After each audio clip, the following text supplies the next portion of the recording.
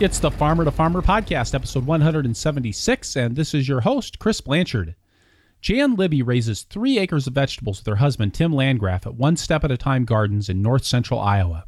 With sales through their CSA and the North Iowa Fresh Food Hub, the market farm makes up one of multiple streams of income that include cash rent and CRP income on their 132-acre farm.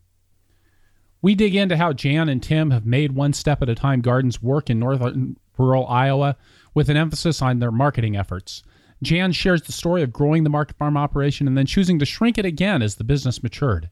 We discuss how they've chosen their investments on the farm so that they are mechanizing where it counts. And we take a deep dive into their carrot production and the crop rotation that they follow on their Hurley farm, as well as the landscape and habitat restoration efforts that Tim and Jan have made over the years and how those fit into the life and economy of the farm. The Farmer to Farmer podcast is generously supported by Local Food Marketplace, helping farms and food hubs around North America implement easy-to-use online ordering systems that integrate with a full management system for order packing, invoicing, and payment processing. Contact localfoodmarketplace.com to learn more.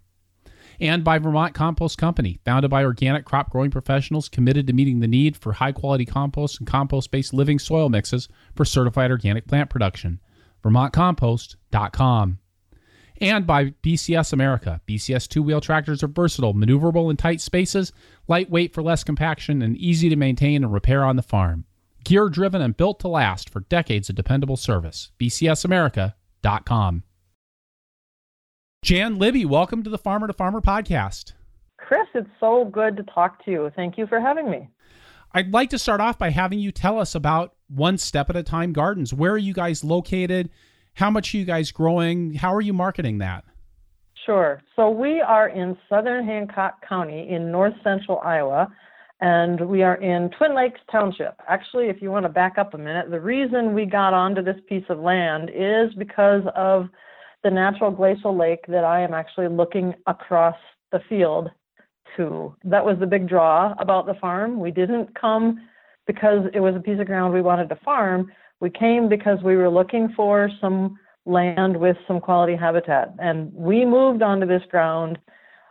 Well, we purchased it in probably 1989, all right? So in terms of the local food system movement in Iowa, that was way early. We really weren't talking about the local food stuff at that time. It wasn't on our radar. I didn't grow up farming. We were just looking for some ground, and, one thing ended up leading to another, and here we are in our 23rd season of direct marketing fresh produce. So it's been quite a journey. The farm is about 132 acres. We farmed at the peak on probably about 8 or 9 acres. We cash rent out about 55. We have, somewhere like 35 acres in CRP, and other buildings and grounds and pasture and things like that. So trying to really keep true to what drew us here was trying to work on continuing to develop the habitat on the farm in conjunction to our practices, and then also working with some neighbors who had long time been renting this, and they continued to rent with that and work with us on our farming practices. So that's a real quick snapshot. In north central Iowa, it's very, very flat in some areas. And the unique features on our farm is that we are right in the middle of some lateral moraine. The lake is a glacial lake carved out by the glacier, tens of thousands of years ago, 14,000 years ago.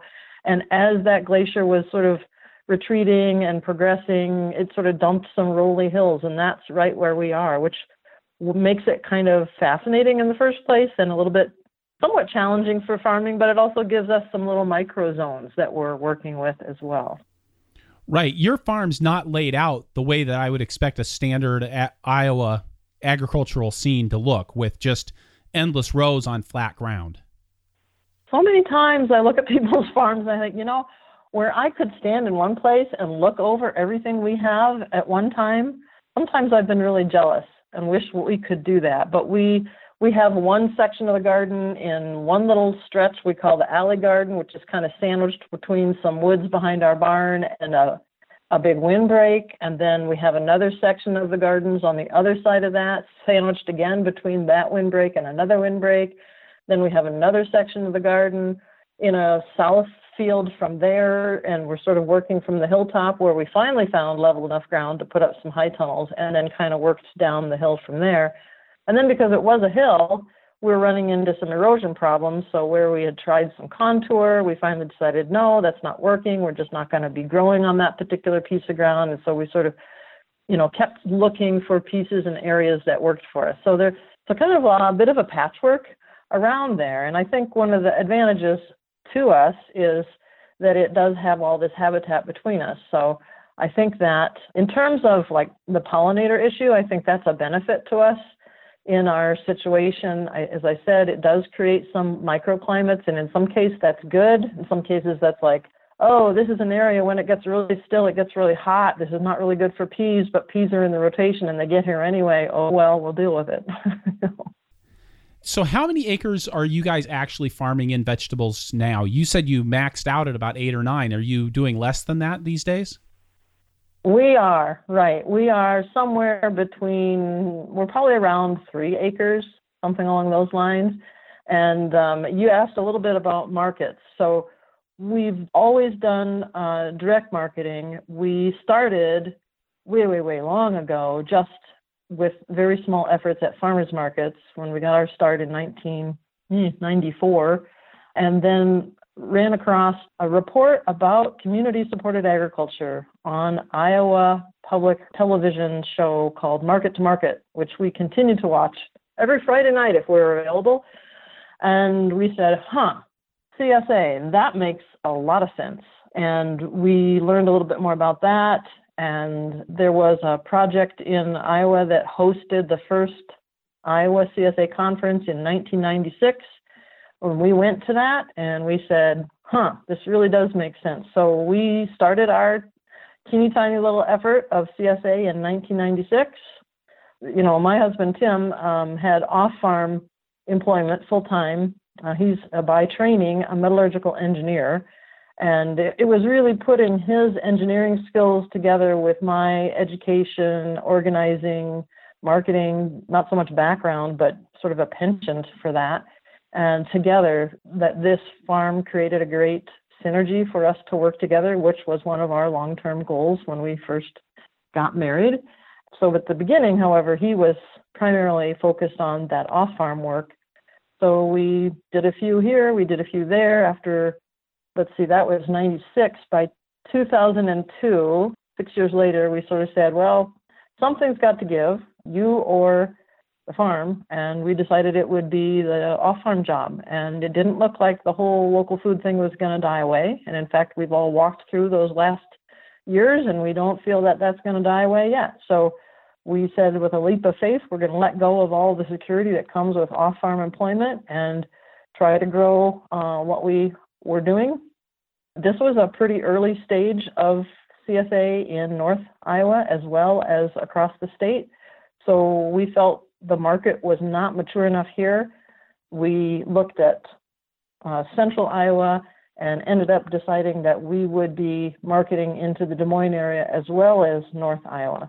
So when we were at our peak of about 8 or 9 acres, we probably had up to 125 members at the peak. And that's just full members. And when you do the calculation for every other week shares and this sort of thing, you're some fraction over that 125 or so. And we were doing some farmers markets at the same time. So sometimes we look back on those years and say, oh my gosh, I just get tired thinking of everything that we were doing. We're now kind of working on downsizing. We stopped going to Des Moines in 2014, and about half our membership was in Des Moines and half up here. We had been doing a little bit of wholesale to Wheatsfield Grocery Store in Ames, but a small, tiny little effort called North Iowa Fresh was starting to gain some traction, and we thought, well, between the possibilities of that and just continuing our membership and then some other local food work that I had gotten into, that would probably be enough to kind of keep things going. And so that's kind of where we've been holding for the last several years, and that's why we are down from that larger production scope to where we are now. And is the farm providing a full-time living for you and Tim? Well, you have to understand that we have several streams of income. We do have some land that we cash rent. We are getting some income off of the CRP acres, and then the farm itself, and then the income that I'm getting from the work that I'm doing with Healthy Harvest of North Iowa. So we put all of that together, and those are our primary income streams. Okay, great. Like a lot of farms, really, it's not just about the vegetables, it's about everything that you're doing. And in many cases, it takes all those different threads, and it both provides us a little bit of risk management, you might say, right, by having several different threads. But on the other hand, it also utilizes the range of skills that we have and the things that we care about and the things that we feel that we can make a contribution to the local food movement, not just as farmers, but as sort of organizers and moving the needle from that side as well. What does the local food movement look like in north central Iowa? I mean, I've never been to your farm, but I've driven through Mason City a number of times. It doesn't strike me as being a local food haven. Well, I think that there's been a lot of progress made in terms of awareness and engagement and participation in particularly the last 5 years. I think the work that we've done through Healthy Harvest of North Iowa, we've gotten a couple of larger grants around farmers market promotion. We've been bringing the farmers markets together, and I can't take direct credit for that. It's some of our other staff that are working on this, but I certainly have been part of the planning and the thinking and the strategizing. For a while, I think Healthy Harvest sort of felt the farmers markets, they're okay. They have organizing going on. The vendors are, mostly they were vendor driven, and we wanted to start some conversation around collaborative marketing among growers to reach into some new market opportunities. And that's kind of where this North Iowa Fresh effort got started. And that, we had a workshop back in 2012 where we started that conversation. Then we got a grant, 2013, that started a little bit more serious conversation. And North Iowa Fresh formed in 2014. So that's starting to move along. And then we start to look at our farmers markets a little bit more closely and say, they aren't doing so well. We really need to give them some support. So we had some resources from these grants and started to work with the communities and really kind of shift from just vendor-driven to try to build more of a community-based model of leadership and planning and promotion for the farmers markets. And I mean, we're still working at it. And Clear Lake is the biggest hub because of the culture of that community, that's got a really strong Saturday farmers market. But I think it's made some difference in the communities. Forest City Market, one of our staff was just there last night with some national farmers market promotion stuff, and they were telling me this morning, boy, this market is really doing quite well. And that's a little market that was really hurting until just a couple of years ago. And we have some great partners in that community, and they stepped forward. So there's hot spots, there's greater collaboration, there's greater awareness. And then when you're kind of in the center of it, you feel like, yes, we really are making some progress. If you step back a little bit, it's like, okay, it's still quite a challenge, partly because of the demographics in our area. We don't have such dense population. We have older population, and trying to really get to that point of people prioritizing local food and really actively seeking it out throughout the year. I think we're still working on that.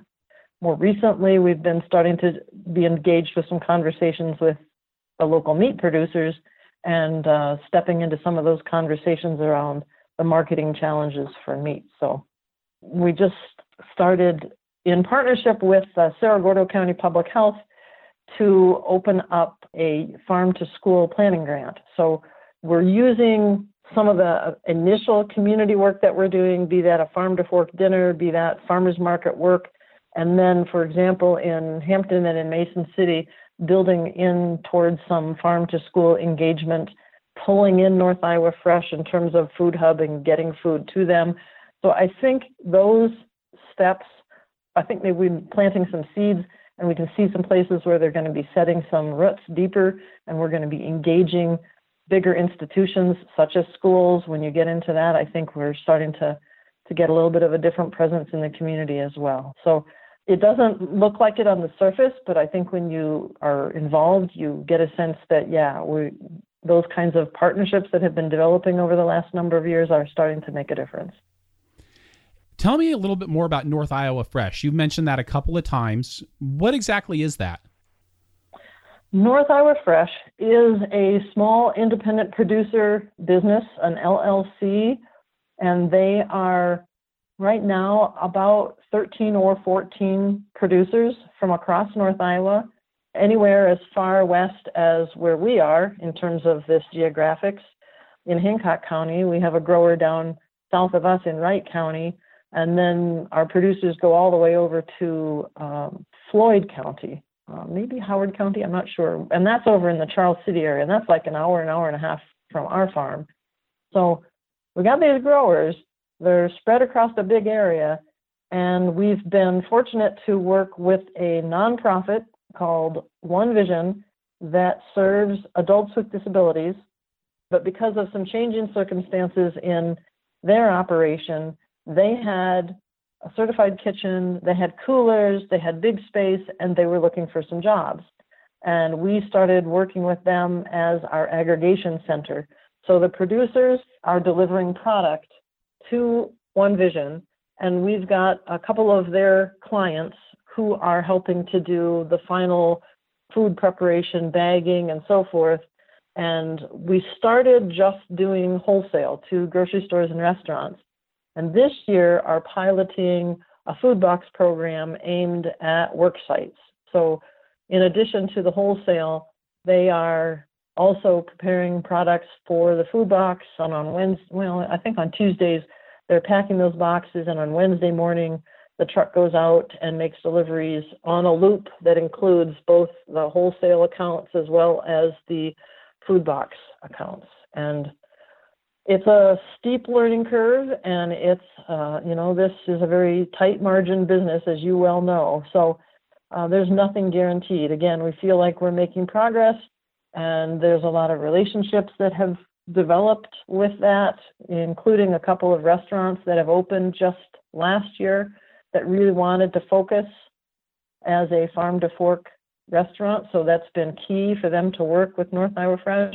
And now as we have some schools starting to explore, local food and procurement and getting it onto the menu, that food hub is pretty important in that conversation. So we're getting to weave this fabric that it's great, but it also creates some vulnerabilities, because if one of those partners has some disruption to their business, it's going to have a bigger ripple effect through the whole network of progress we feel we're making. And are you guys selling to North Iowa Fresh? Yes, we are founding members, and we play a fairly significant role in sort of management support. We are not on the executive committee, but we've got a couple of grants that have provided some support. So Tim has been doing some of the financial management, and again, he's got some compensation through that. And I've done, at this point, because they're doing this food box program, we also have a role as sort of CSA consultants, providing some insights from the work that we've done on our farm and through our CSA over the years to help them develop their model and work through that. But we are founding members, and we are selling through them as well. Are there specific crops that you're focusing on for selling at that wholesale scale? Yeah, and I mentioned that we had done some sales to Wheatsfield in Ames, and that really started because we were making trips down to Des Moines, and it wasn't much to stop off in Ames and drop off some items. So we started to expand some of our root crops, potatoes, our carrots, and you will remember that we had some discussion about, well, would it be worth getting a barrel washer, and how can we look at that enterprise and really increase the efficiencies of that, and found that barrel washer was a good deal for the carrots. It's also been a terrific deal for potatoes. We've also done quite a bit with winter squash. So we'd already had those items that we're doing sort of larger quantities for. And then we have found for North Iowa Fresh, because we have a couple of high tunnels and we can get some greens in earlier, there aren't a whole lot of high tunnels among some of our other producers. So we've focused on some of those early crops. We've done quite a bit with kale and chard, some of the mixed greens early on. There seems to be a big demand for green peppers. Other growers are doing green peppers as well. I mean, this year that's kind of been our focus. We've got a bunch of Chinese cabbage out there specifically for North Iowa Fresh and then our members. And then, as I mentioned earlier, before we actually got on today, that's where I was this afternoon, is weeding in our carrots. So I happened to notice as I was researching and getting ready for our conversation today that you're doing some kind of interesting things with your carrot germination. Can you tell us about your process for growing carrots? Sure.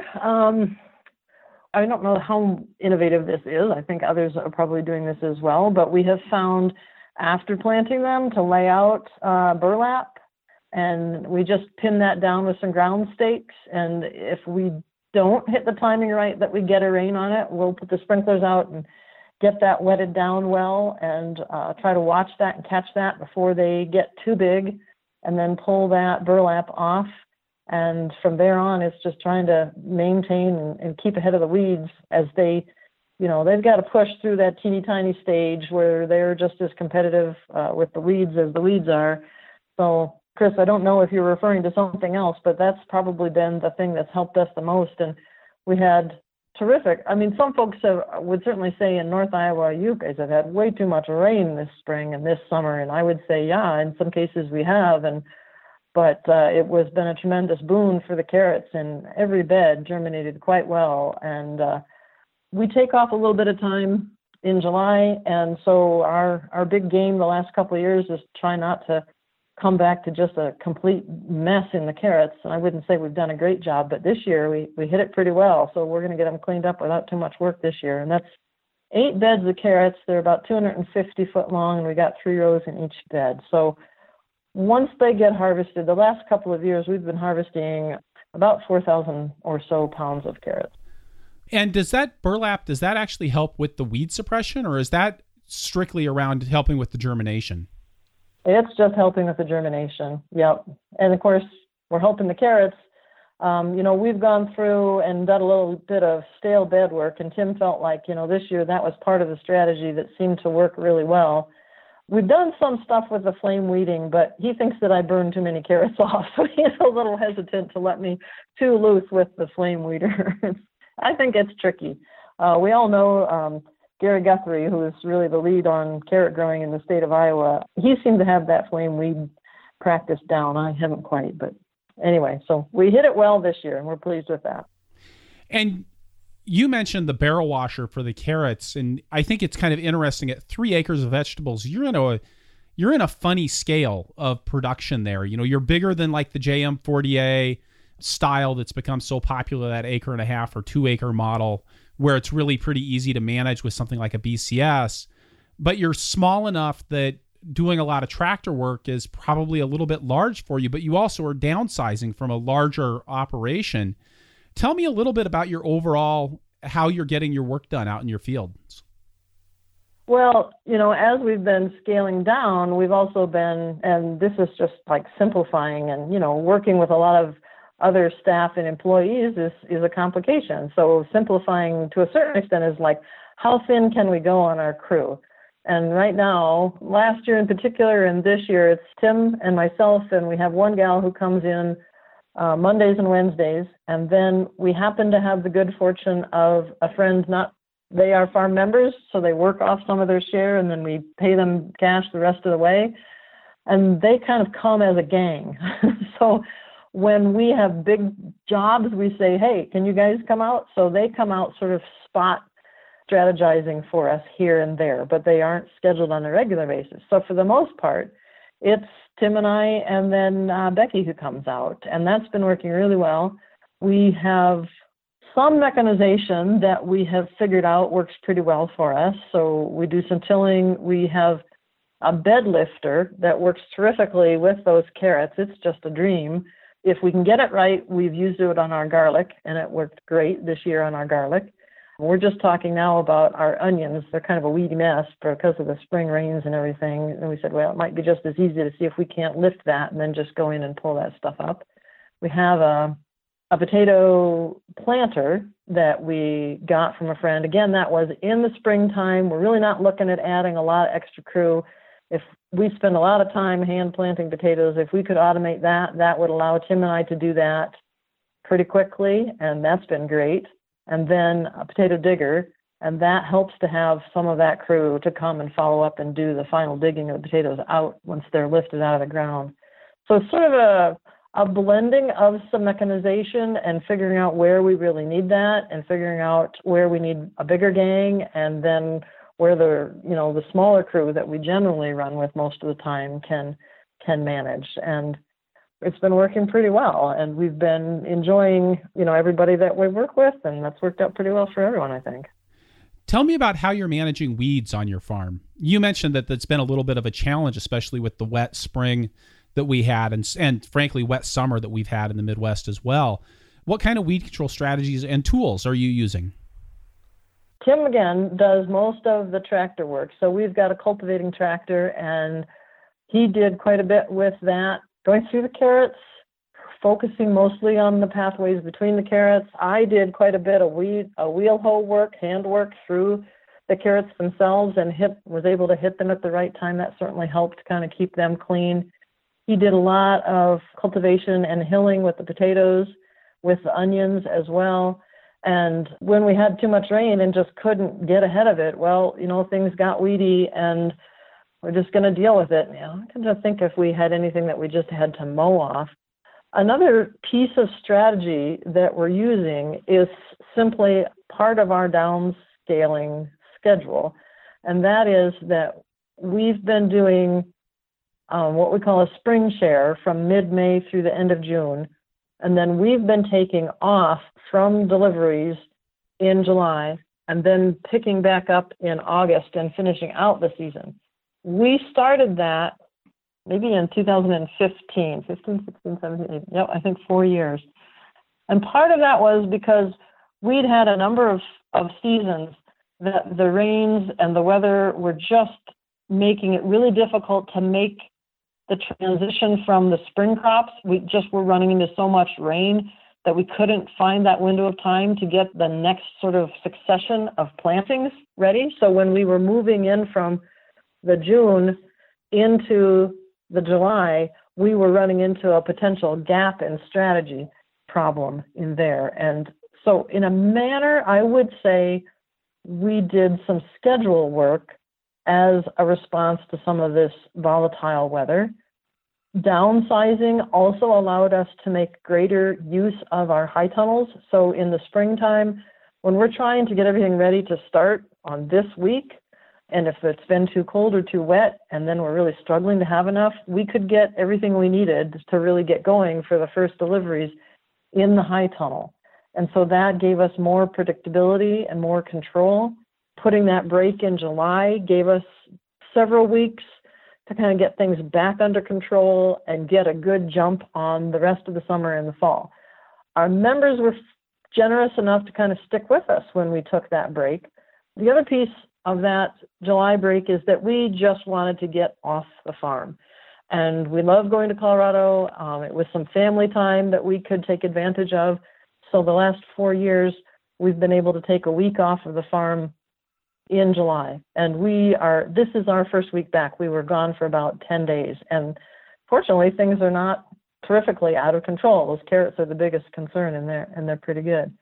So I'd say it's some mechanization, it's a balance of tools that I use and that Tim uses, it's the schedule, and it's the size that we are at this point that allows us to utilize our high tunnels in a new way. So it's sort of a whole bunch of different little strategies that we're using. That's really great. I really like that it's not just one thing, and it seems like you guys have really given that a lot of thought. Well, it was really interesting when we made that change to drop Des Moines, which then allowed us to get everything we needed in the high tunnels. Then I just thought about it and said, oh, this is brilliant.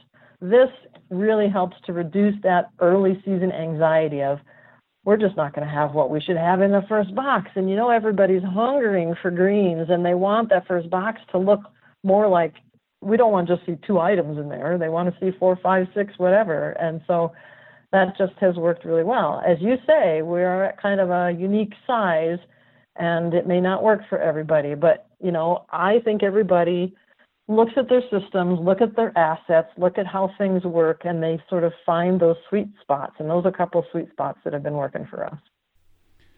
That seems like something that's a really important theme in the work that you've done, not just on the farm, but off the farm, is really evaluating and thinking about the assets and the resources that you have available and how to make the most use of those. Mm-hmm. I was off to a meeting yesterday and traveling with a couple of other producers, and this one gal was saying, "Oh, I think I'm talking too much." Oh, she says, I believe somebody's asset is also, they're sort of like their Achilles heel. And I had to laugh because I'm a little bit of an overthinker. And sometimes that's a really great asset because I think of a lot of ideas. But you ask Tim, sometimes my thinking gets us into trouble. But I think that's part of it is looking at what we're doing, is thinking it through. And I love doing that. I love thinking about that and strategizing. And I think the holistic resource management study that we've done, which hasn't been extensive, but it just enough to sort of give me some of that framework. And we've both done a little bit of that work. I think we're both kind of strategic thinkers, and he's a good systems planner. So again, those are the complement between the two of us, and farming has been a really good fit. Something that seems, and you started here when you began talking about moving to the farm in 1990, before you were even really thinking about doing production there, was the importance of the habitat there. And can you talk a little bit about why that's so important to you and what you've done to manage habitat on your farm? So my background is, I have a degree in fisheries and wildlife biology. And after college, Tim was already established in his job in Belmont, Iowa, and we were getting married, and I was coming that way. And so what am I going to do? I started a job as the first naturalist, starting the environmental education program for the Wright County Conservation Board. So spent about 5 years sort of figuring out, what's this all about? I didn't really have a degree in environmental education, but there was a good, strong organization in the state of Iowa, a good network of naturalists, a pretty strong program of environmental ed in the county conservation boards across the state. So I enjoyed working with that. And we started a family. Andrew was born in '89, and I stepped away from the county conservation board work at that time. And we started to look at a place out of town and said, okay, what's our criteria? Quality habitat, which in north central Iowa could be a challenge. So it took us about a year, and then we got introduced to this farm, and it was like, this is it. This is beautiful.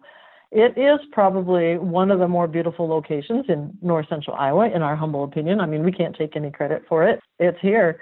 I look straight south to East Twin Lake, and there's a big ridge of trees directly south of us, and there's a lake between us. There's a farm place to the east, but I can't see it. I can't see any other farm places from here, so we feel a little bit like we're in this little oasis. It's all public land across from us. So we're pretty conscientious about that's what drew us, and that's the neighborhood. That's the ecological neighborhood of this farm. But that was in, as I say, we moved here in '90, and so I started just musing on what can we do to sustain this farm, and what can this farm do to sustain us? That was an early question when I was just dealing with very young child, and then not too long there were two children. And also wanting something that was going to engage my creative energies from the day-to-day tasks of raising young children. And as I just mentioned, being rather isolated because I'm a newcomer. I'm an interloper. I didn't grow up in this area. I don't have family from this area. And anybody that knows rural Iowa knows, oh yeah, you have to live there about a generation or two before you sort of are on the inside. So I guess that took, 5 to 10 years to feel like I started to develop some network along those lines, and looking at the whole landscape, the rolling hills. We have our friend who does the cash renting on the ground. Well, we run into some areas where it's always wet. Okay, if it's always wet, we're going to try to, drain it. Okay, well, let's do that a couple of years and look, it's still plugging up. Okay, this doesn't make sense. This piece wants to be a wetland. Okay, well, there are some NRCS programs. Okay, we entered it in the CRP and sort of work on returning that and restoring that as a wetland piece. That was the first piece. So there's some wetland work, there was some drainage change, and the upland had to be planted to some kind of warm season grasses. Kind of early on in the whole warm season prairie restoration in terms of our involvement, that it's mostly grasses, some flowers. Then there were some other areas of the farm. Again, it's either an odd spot that our farmer was sort of saying, this is maybe a better thing to be putting in the CRP, and it's pretty hilly, so maybe we should be looking at that. Okay, so we take another piece of ground and put it to that. Now we're kind of developing this connected network, and there's a little bit more wetland restoration in it. There's a little bit more prairie restoration in it. The last piece we did was about a 4.5 acre piece. And again, it was just because we've been changing the axis for Gary. It was another odd piece. And now the pollinator issue is kind of hot and heavy. And so we say, okay, let's try this as a pollinator habitat. So 2018 is the second full growing season for that. And it's taken off and it looks like it's doing really well. So that's pretty exciting to see that. We actually have some other ground that we had in our own crops. So it's not eligible for the CRP program, but we don't need it because we're shrinking our production. And we're looking at, well, now that we feel a little confident about putting that pollinator habitat in, we want to get that area prepared and get that in pollinator habitat. And Chris, this loops back around to a whole nother topic, and that is what's going to happen to this farm when we reduce our farming further and when we step away. Our children are not living here. They are not going to take over the farm. We hosted interns for about 10 years, and that's a whole other layer, thinking that maybe somebody would really click. Maybe they would want to take this over and we would hand this off to them. That didn't happen. And as we've been reevaluating that conversation over the last several years, we said, what drew us here is the habitat. And it's such a natural fit with East Twin Lake and as I said, this sort of ecological neighborhood, that's really where we're thinking in the long run, is to try to continue to grow some of that habitat on this piece of ground and probably still have some cash rented, but we're probably going to see our own production continue to decline over the next couple of years as we start to make some shifts and prioritize our energies in some other directions. But it's a beautiful piece of north central Iowa, and this is so dominated by the monoculture of corn and soy that this is something that we think is important to try to maintain this diversity on this land. What do your neighbors think about what you're doing? I don't know if they have any strong opinions. We talked to Gary the most, probably, and he's very sensitive to what his practices are and where the wind is coming and where our crops are, and is great at coming over and strategizing with us. The other neighbor that is most adjacent to us in farming, this is another really interesting story because we moved here in 90. We got caught up in the whirlwind of the hog confinement debate in 93 and really got it to some crosshairs with our other neighbor because it was expansion of his hog operation into a confinement operation that our other neighbors got up into hoots with. And I mean, that's a long story because it really ended up into a lawsuit that went all the way to the Iowa Supreme Court. Unfortunately, it was the lawsuit that had to do with identifying that we really don't have local control, so we really didn't win by any means. But that relationship with the neighbor who is just to the east of us, pretty rocky for quite some time, and it's actually another generation that's doing most of the farming. It's the son that's doing most of the farming now, and I wouldn't say we're chummy, but at least we're talking to each other. And when he is going to have some spraying done, he sends me a text. And if I have questions, he'll respond to me on that. So I feel like there's respect for what we're doing. And we don't have long conversations. I hear people sometimes say, oh, my neighbors look over the field and they think I'm just crazy and they talk to us about it and yada, yada. And it's like, I don't have those conversations with our neighbors. And I don't know. I think they think what we're doing is interesting, and I think they support us. Now, That is something interesting about your farm. You've got the cash rent operation going on there. So you've really surrounded yourself with somebody who you can trust to make sure that you're not having the drift issues that have become so common here in the upper Midwest now. Right. So we do have drift concerns to our neighbor to the east, because sometimes he's doing it, sometimes he's having the local elevator do it. And just because there's the historic relationship, we're a little bit more on edge. We do have all of this buffer zone in relation to some of the habitat that we have, and some of just the fact that it goes from the farmhouse to the pasture to the lake. So directly south, we have nobody. That's a big drift potential. If someone was across the road, we would have all of that drift potential, but we don't, because the lake is right across from us. And then we have, as you say, Gary, that we have that pretty careful relationship with and are pretty trusting of what he's doing. That's really great. Again, it's this little spot that we've been able to put ourselves in. Jan, with that, we're going to take a quick break, get a word from a couple of sponsors, and then we'll be right back with Jan Libby from One Step at a Time Gardens in Iowa. The Farmer to Farmer podcast is supported by Local Food Marketplace. Are you trying to scale up without the right systems? Instead of juggling email and text orders, spreadsheets for harvest, packing, and delivery, and a separate invoicing system, Local Food Marketplace's software platform will help you automate these tasks and decrease errors with its fully integrated system for online orders, inventory management, order packing, invoicing, and payment processing. Easily configure the system for managing multiple sales channels, customer types, price levels, and delivery routes. The platform also offers lot number traceability and an option to collaboratively sell products with other producers. Contact them via their website, localfoodmarketplace.com, to schedule a free consultation on how Local Food Marketplace can help you efficiently manage customer orders from your packing house to your customer's doorstep. Perennial support for the Farmer to Farmer podcast is brought to you by Vermont Compost Company, makers of Fort V and Fort Light potting mixes. What if you didn't have to worry about weak transplants and poor germination due to less than great potting soil, or getting truly finished compost for your homemade blend, or making sure your employees remember to add the fertilizer charge? Oofda. What if you could grow plants up until the roots filled the container without having to worry about supplying extra fertility? And what if your potting soil had your back consistently, year after year after year? That's what Vermont Compost potting soil can bring to you. I used Vermont Compost Fort V as a blocking mix and potting soil for over 12 years on my farm. We grew great transplants with it. I mean, really great transplants, year after year, without worry and with the confidence that I was truly setting my plants up for success. And in something that's subject to as many variables as market farming, it's nice to have something you can count on. VermontCompost.com. And we're back with Jan Libby from One Step at a Time Gardens in north central Iowa.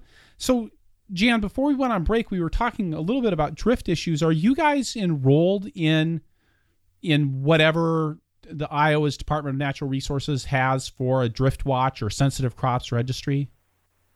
That's been a great resource, and we double check with our neighbor that they're referring to that. They confirm to us that they are watching that, so we really appreciate that program as a way to try to create a little bit more working together, because it's an easy area to feel a lot of animosity and a lot of anxiety. Boy, I tell you, late July, early August can often be like 2-3 solid weeks of aerial spraying, and that just really undoes me. I don't think we're seeing as much this year, but I certainly, and part of that has to do with the crop mix right beside us, but I heard some last week, and I could, it's to the south of us, like, ugh, I hate that.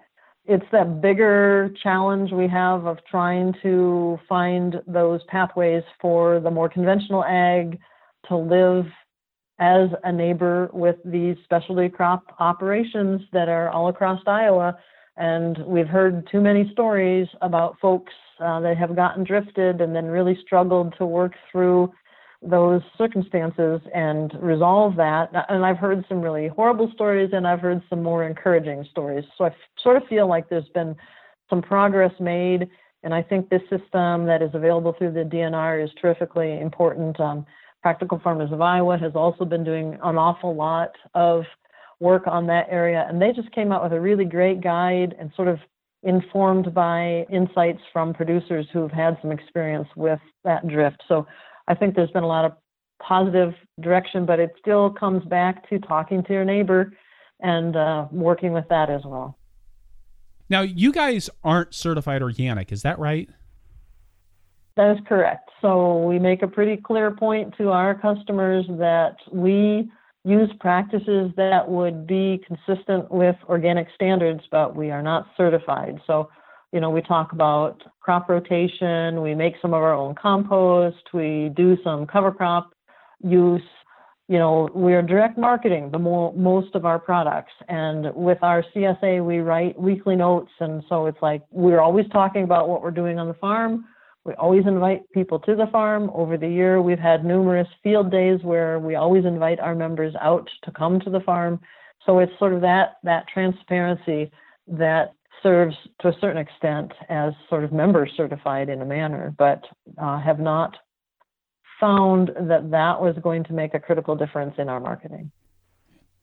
To circle back a little bit more about the cash rent situation, because I think it is something, a lot of times the parcels of land that are available are large. 130 acres is not a particularly large piece of land for Iowa. And sometimes it can be hard to find something that's a 5 or 6 acre homestead. And it does give you some advantages of having that extra control. But can you talk a little bit more about the relationship that you have with your tenant, Gary, and how that works? So this is a farm that was owned by a couple, and the gentleman, Merle, was born and grew up here. So he has a long time history. He has passed away now. But, he had farmed it, but in the latter years, because he was older, Gary was farming it, and Gary is now in partnership with his son, and probably, Gary must be upper 60s, 70s, I'm not sure exactly, and continuing to look at gradually transitioning to Kevin doing more of the growing. And we've worked with Gary since we started, and, we're really almost comical if you listen into our contract negotiations. We sort of say, well, Gary, what do you think we should charge for rent? And we need some of your ground, Gary, because we're going to use it for production. And then several years later, we say, okay, we're going to shrink down a little bit. We're going to give you that back. A lot of just sharing back and forth. We don't do a lot outside of those negotiations and checking in with each other. In the last maybe 6 or so years, Tim got on as a trustee and Gary is a trustee, so those two work together in that capacity and have opportunities to visit with each other as well. But it's an acquaintance neighbor that we're supportive of, and I think he's pretty supportive of us. And, when we have questions about farming, he's happy to help us figure that out. We get, all the paperwork from the FSA and so forth, and it's all sort of code language to us sometimes. We say, Gary, what are we supposed to do with this? And so he helps us figure that out. So it's just a lot of common sense, trust, and support between us, and that's worked out very well, and I think we've been very fair with each other over the years. And he is a conventional farmer, right? He is. He's a bit of a leader in our area in no-till, so that is part of one of the things that he has done a little differently. We've talked with him a little bit about cover crop. He's not terribly open to cover crop, and we haven't been belligerently pushing it. We're sort of looking for that window of opportunity when Kevin may be more involved in some of that decision making where we think we really want to step into that direction. And I think part of that is our own energy. There's so many things that we can wrestle with. And as we start to shrink our own operation a little further in the coming years, I find myself ready to really work on that. It's like, okay, I want to see us really look at that cover crop strategy on our land, because we do have some rolling areas, even not super rolly, but in the ground that Gary is farming. And, we have some real issues when we have heavy rains in the spring. So that's probably an area that I'd like to see some progress made. And it's been Gary who's been really the one to sort of tip us off and say, hey, this is some ground. Why don't you think about putting that in CRP? And what do you think about that? And doing some of that problem solving together as well. So you mentioned cover crops, as something that you want to eventually incorporate into the cash rental program on your farm.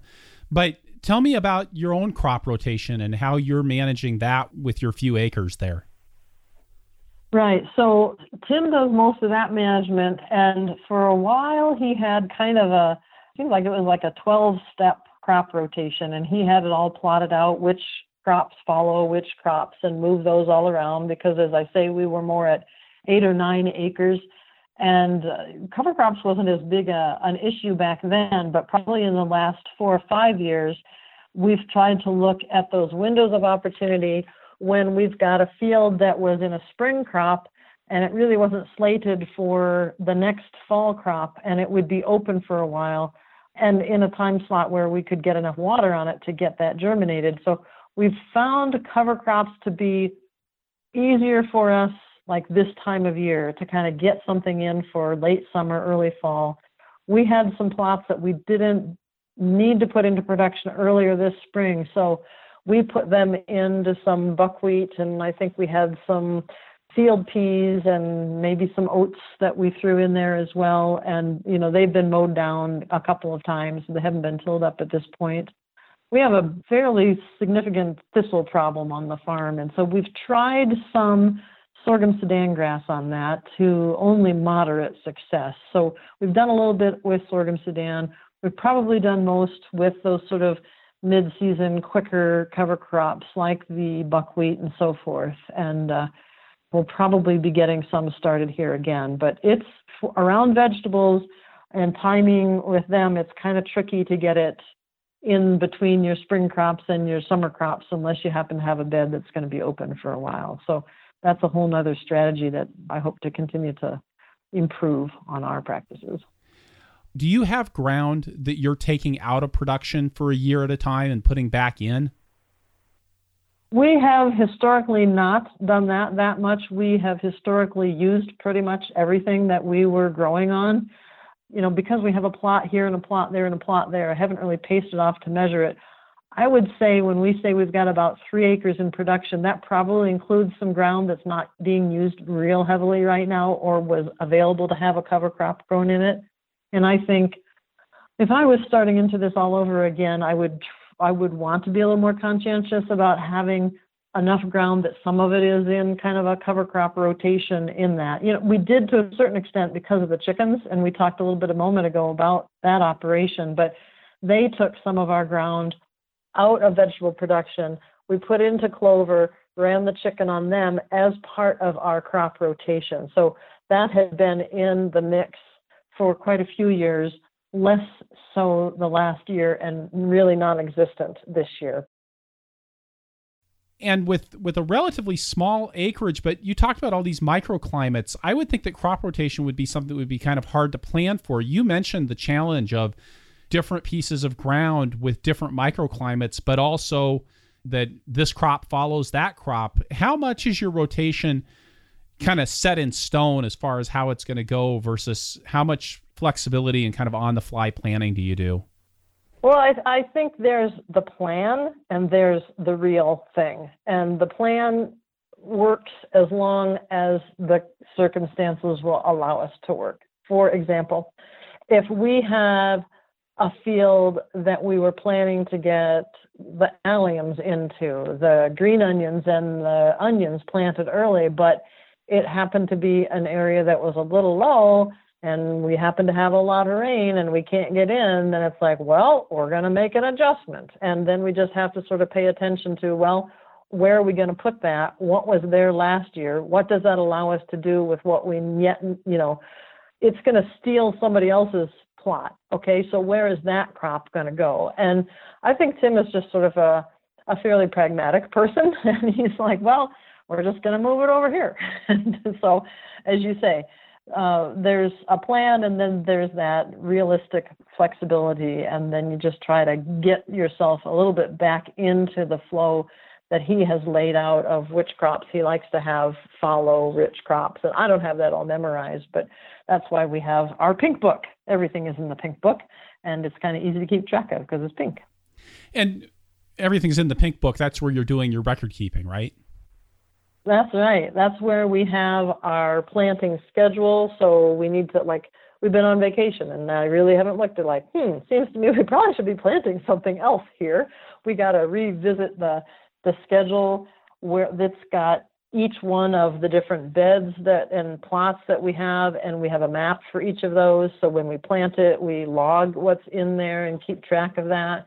And then on another sheet, when we're doing our harvesting, we keep track of all of our yield information, and that then goes into spreadsheets in the computer, and then that drives, over average of, well, how do we decide how much we need of this crop or that crop? Well, it depends on how many shares we're doing and how many wholesale production we think we need, and therefore, based on yield, how much we need to plant of that. So again, that's a specialty of Tim's, is lots of number crunching and keeping track of all of that information to guide our planting planning. And the Pink Book, everybody knows about the Pink Book on the farm. It has all the information we need.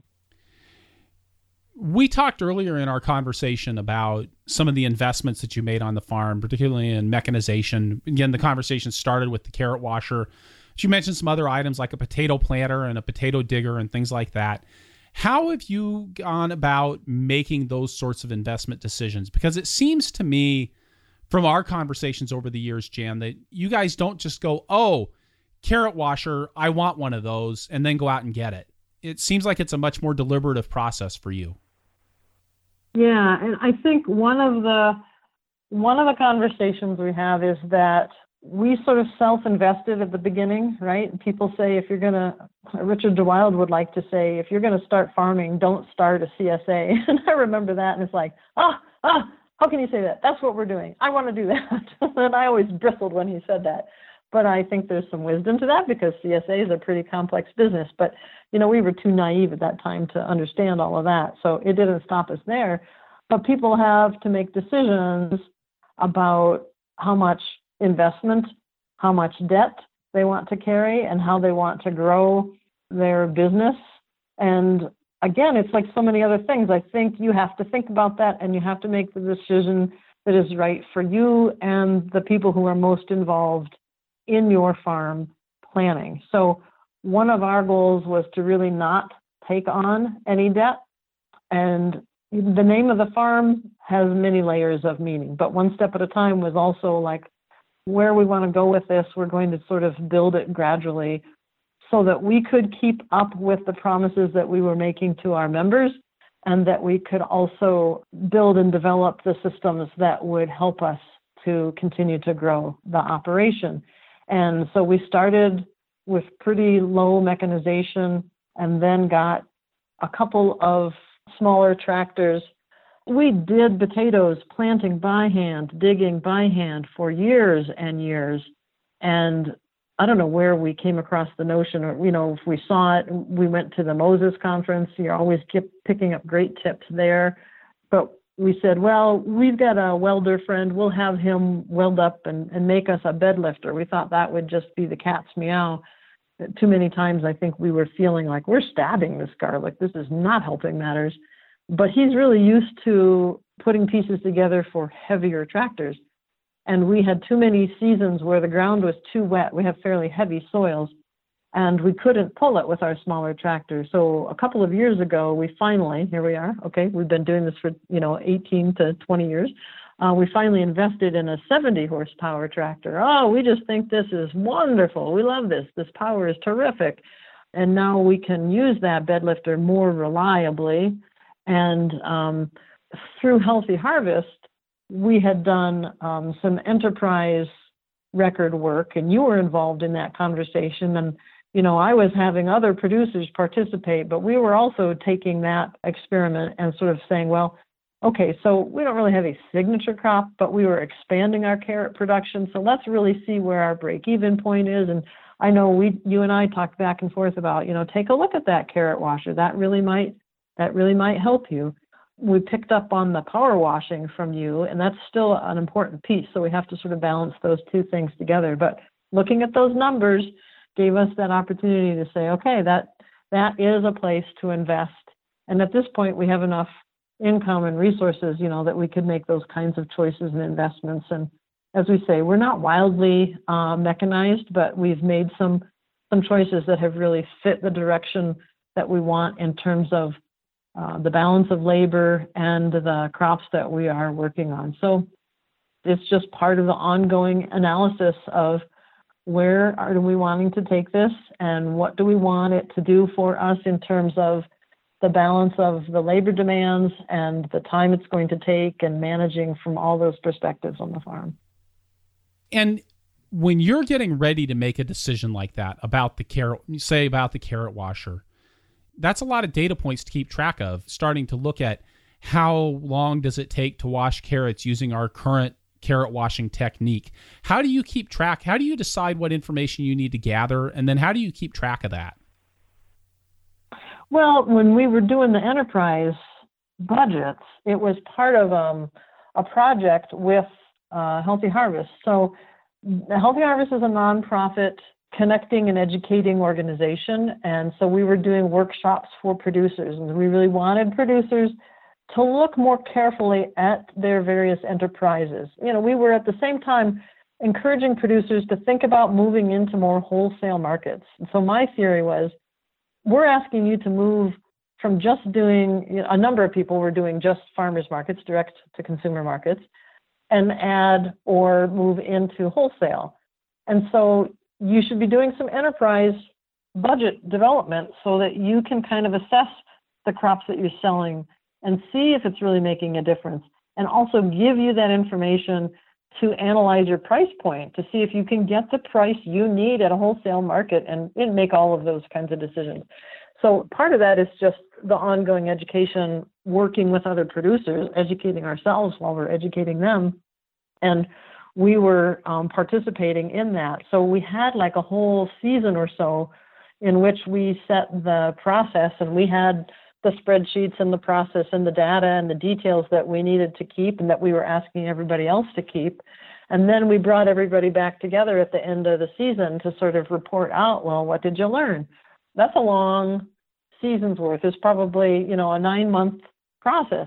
We weren't under a big crunch at that point to make that decision. So I would say not all of our decisions are we quite that deliberative about, but we tend to be fairly deliberative, which might mean that we don't make decisions very fast, which might drive some people really crazy. And again, it kind of fits the personalities. So right now we're at that point of talking about what are we going to do with this farm in the long range. And we've been sort of nibbling on that for several years.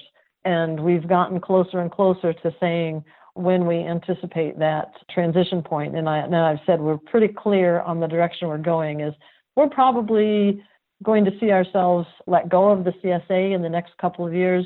But maybe if, for example, North Iowa Fresh is still a viable market, we would still be thinking about growing for them. But it will give us a chance to let go of all that diversity of crops and all of the management challenges that come with managing so many different crops over that time, and also just let go of all of the communications and the people management that go with the CSA. So again, it's just sort of an example of, I think, taking time every year to sort of reevaluate what do we want to do next year, how do we want to do it, and where do we want to make improvements and changes, and thinking that through. We're pretty busy with crops and deliveries till December, and then we start to dig into some of that planning for the next year, and that's where we get into some of those conversations. And sometimes it's just a simple change from, we're going to change this kind of a share option, and it doesn't take us very long, or sometimes it's several years that we're sort of chewing on issues. Great. With that, Jan, we're going to turn here to our lightning round, but first we're going to get a quick word from one more sponsor.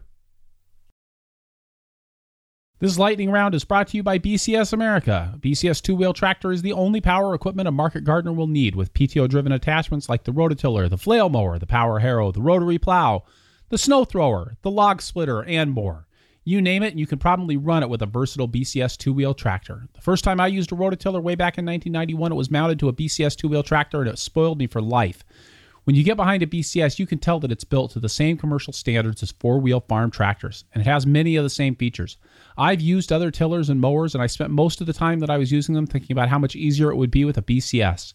Check out bcsamerica.com to see the full lineup of tractors and attachments, plus videos of BCS in action. Jan, what's your favorite tool on the farm? So if I had to choose, I would have a hard time choosing just one tool. But you're talking to me after we've been working with our carrots, and I use a little hand hoe. It's a Japanese, there's a fancy term to it, but it's a little Japanese hand hoe that I really like working with. So in those circumstances, I love that. Pretty soon we're going to be digging potatoes, and I absolutely love our barrel washer because it's so efficient with our potatoes. So it sort of depends on the day that you ask me. But those things that can make work easy and fun are the things that I love. Oh, I have to tell you one more that I really love because this is so simple and so silly. I thought something like an apple picking bag should be utilized in picking tomatoes, but that bag was too big and we were going to squish tomatoes. We had some backpacks from our kids' school days that were no longer being used. And so I've turned a couple of backpacks into sort of sideways pouches that I strap on when I am harvesting tomatoes. And so it really allows me to go just down the hoop house pretty quickly and harvest those tomatoes. And it was really very inexpensive. So that's a pretty slick little tool. Nice. What would Tim say is your farming superpower? Oh, boy.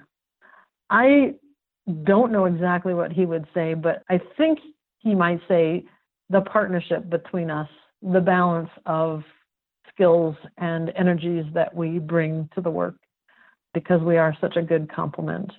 But, boy, you have to ask him, and he's not just right behind me. All right. And your favorite crop to grow? Again, I don't know if I have a favorite. I like this one for that, or I like this one for that. I like tomatoes because I like the intimate time when you're working with trellising the tomatoes and pruning them. Mostly I like that. I like the carrots because you get that carrot bed so beautiful and you just get to watch it once it's sort of canopied up. I love eggplant because I love eggplant. So I'm just not a single crop person, I don't think. Sort of, again, like, depends on the circumstance. Depends on the day. So with the tomatoes, do you grow most of your tomatoes in the high tunnel, or do you just do outdoor production with those as well? Nope, they're all in the high tunnel. We just were having way too much trouble with diseases on them, and we would just get torrential rains at the wrong time, and we said, this is not working. So again, that's utilizing those high tunnels and getting those sort of high-value crops where we can help reduce the loss, and that's been working pretty well. Do those tomatoes all go to your CSA, or are some of those going through the wholesale as well? Most of them are going to the CSA. We do some kits, so larger quantities, canning kit, a roasted tomato kit, because inevitably you're going to produce more than you really need for the box. You don't want to overwhelm them. And when we are in that peak of tomatoes, then, and this was a tip from a farmer in Minnesota, I think, offer some kits, offer those opportunities for them to use larger quantities. So that's been a nice way for us to move tomatoes as well. And finally, Jan, if you could go back in time and tell your beginning farmer self one thing, what would it be?